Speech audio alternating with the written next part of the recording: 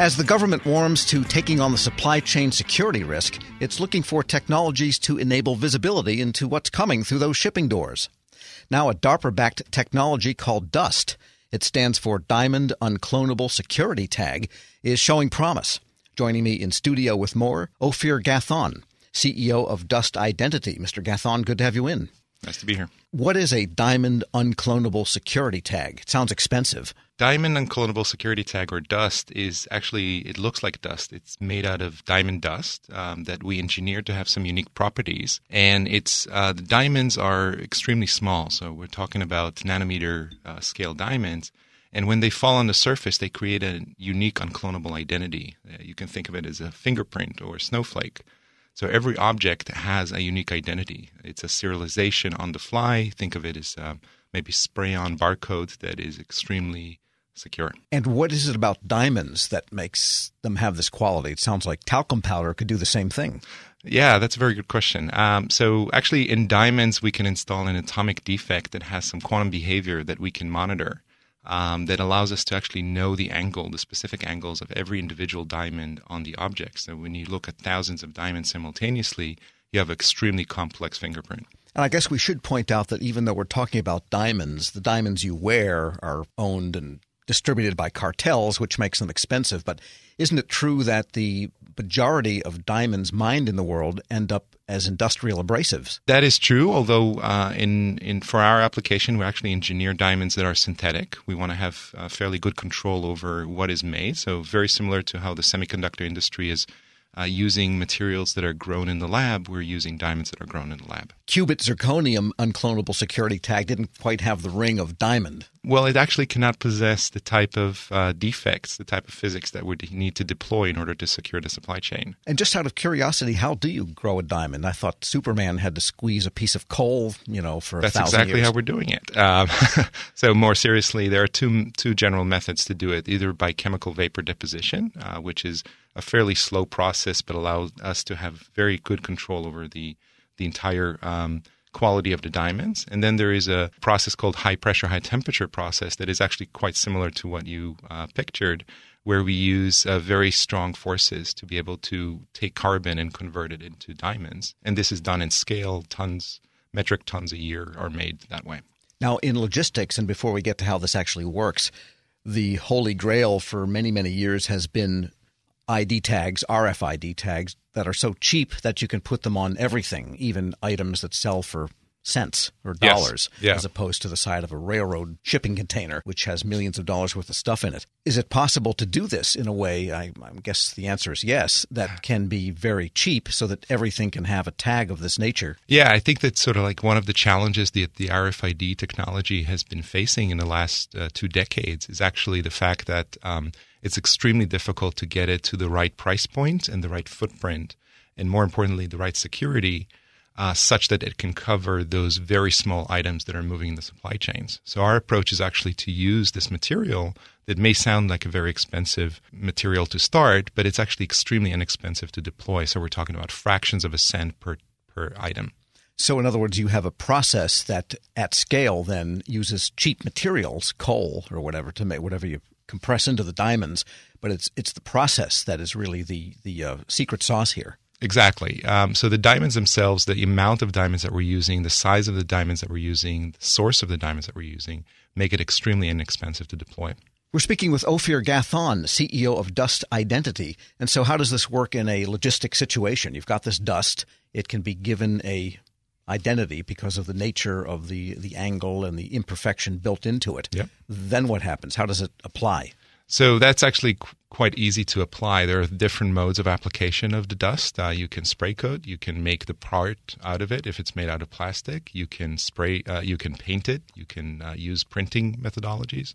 It's really designed to be such that you can insert it at different stages in the supply chain. We cannot make the assumption that on day one everybody will be able to have dust-enabled supply chain.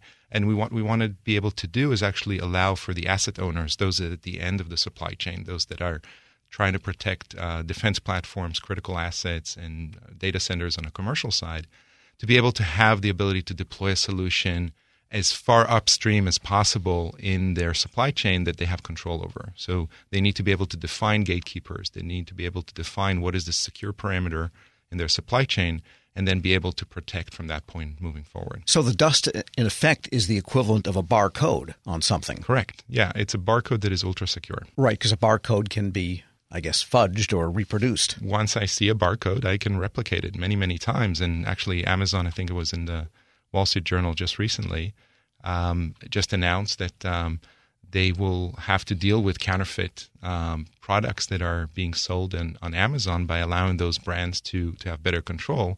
And the root element here is to be able to actually cast a unique identity on every object that is being made. So what happens then if I'm making a semiconductor chip, then I apply the dust to it, and then there's some device that reads the dust Correct. and then records a number associated with that particular application of dust? Correct. Yeah. Think of it as a credit card. There's diamonds that are falling on the object. That makes the credit card. Then you have a scanner, which is effectively the point of sale.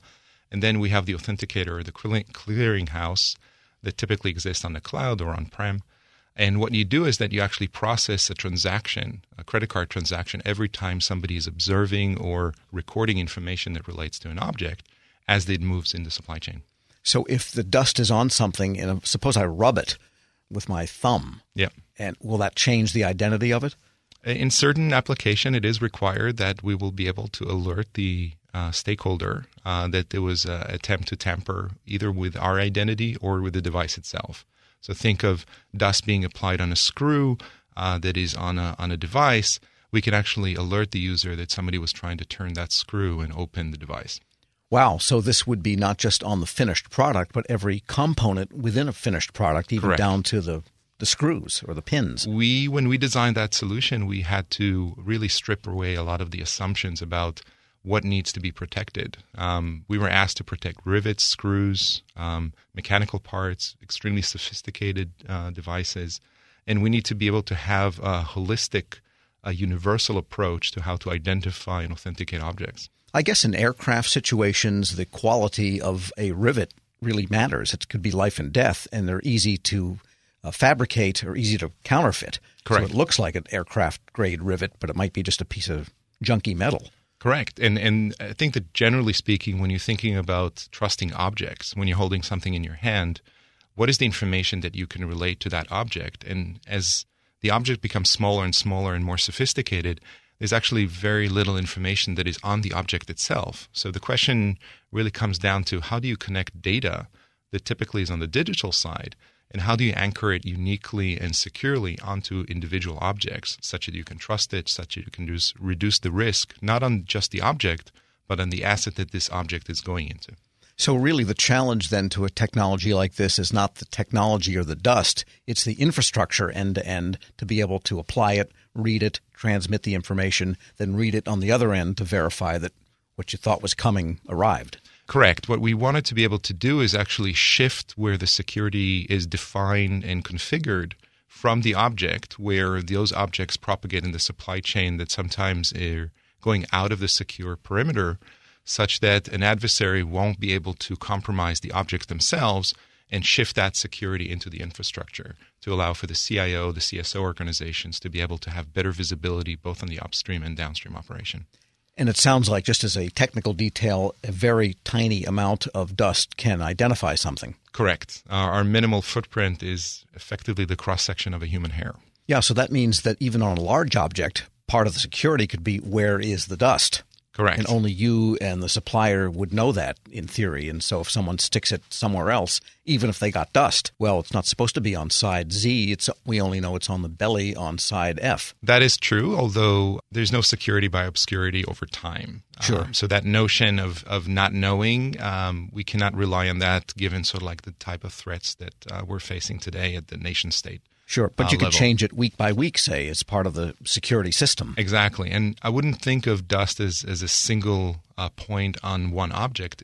The entire object can be covered with millions of touch points that will allow for our stakeholders to change the position of where the identity is actually need to be verified at different stages in the supply chain as it moves from a open supply chain to a secure supply chain to a classified perimeter. So coating something with it doesn't affect the qualities of that thing? It's actually a coating itself. So the diamonds are encapsulated inside a polymer matrix that is calibrated for the specific environmental conditions that this object is going to go through from cradle to grave. So if it is on a screw that's going to get screwed in somewhere, then the dust would come off, but at that point you're okay because you've got the screw that you verified. Correct. So the operator will typically verify the individual component before they do the installation, and then that actually can reapply additional dust to be able to provide protection moving forward. And what is the status of, you have a company now that was DARPA funded that has created this dust.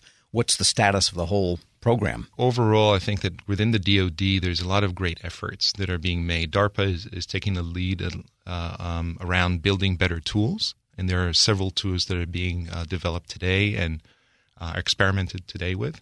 But there are other parts of the Department of Defense where other tools are being developed as well. And I think that overall, I'm highly encouraged by the level of effort, the level of focus, the amount of attention that this subject is taking, because it's a fairly complex problem. We don't believe that there's a single solution that will be able to cover everything. So it's really about having a layered approach to risk-based mitigation of those extremely difficult challenges that we see in supply chains. Ophir Gathon is CEO of Dust Identity. Thanks so much for joining me. Thank you. We'll post more information and a link to this interview at federalnewsnetwork.com/Federal Drive. Subscribe to the Federal Drive at Apple Podcasts or Podcast One. Helping your employees learn new cloud skills helps your business become more agile, more resilient, and more secure. Not helping employees learn new cloud skills causes your business to become less agile, less resilient, less secure, less innovative, less profitable, and, well, ultimately less of a business. Don't become less of a business. Try Pluralsight and get your employees everything they need to learn new cloud skills. Learn more at pluralsight.com/vision. Want more ways to show your good side to the world? Donate plasma at a Grifols Center and join thousands of donors who are helping to save lives. Receive up to $1,000 your first month. Learn more at grifolsplasma.com.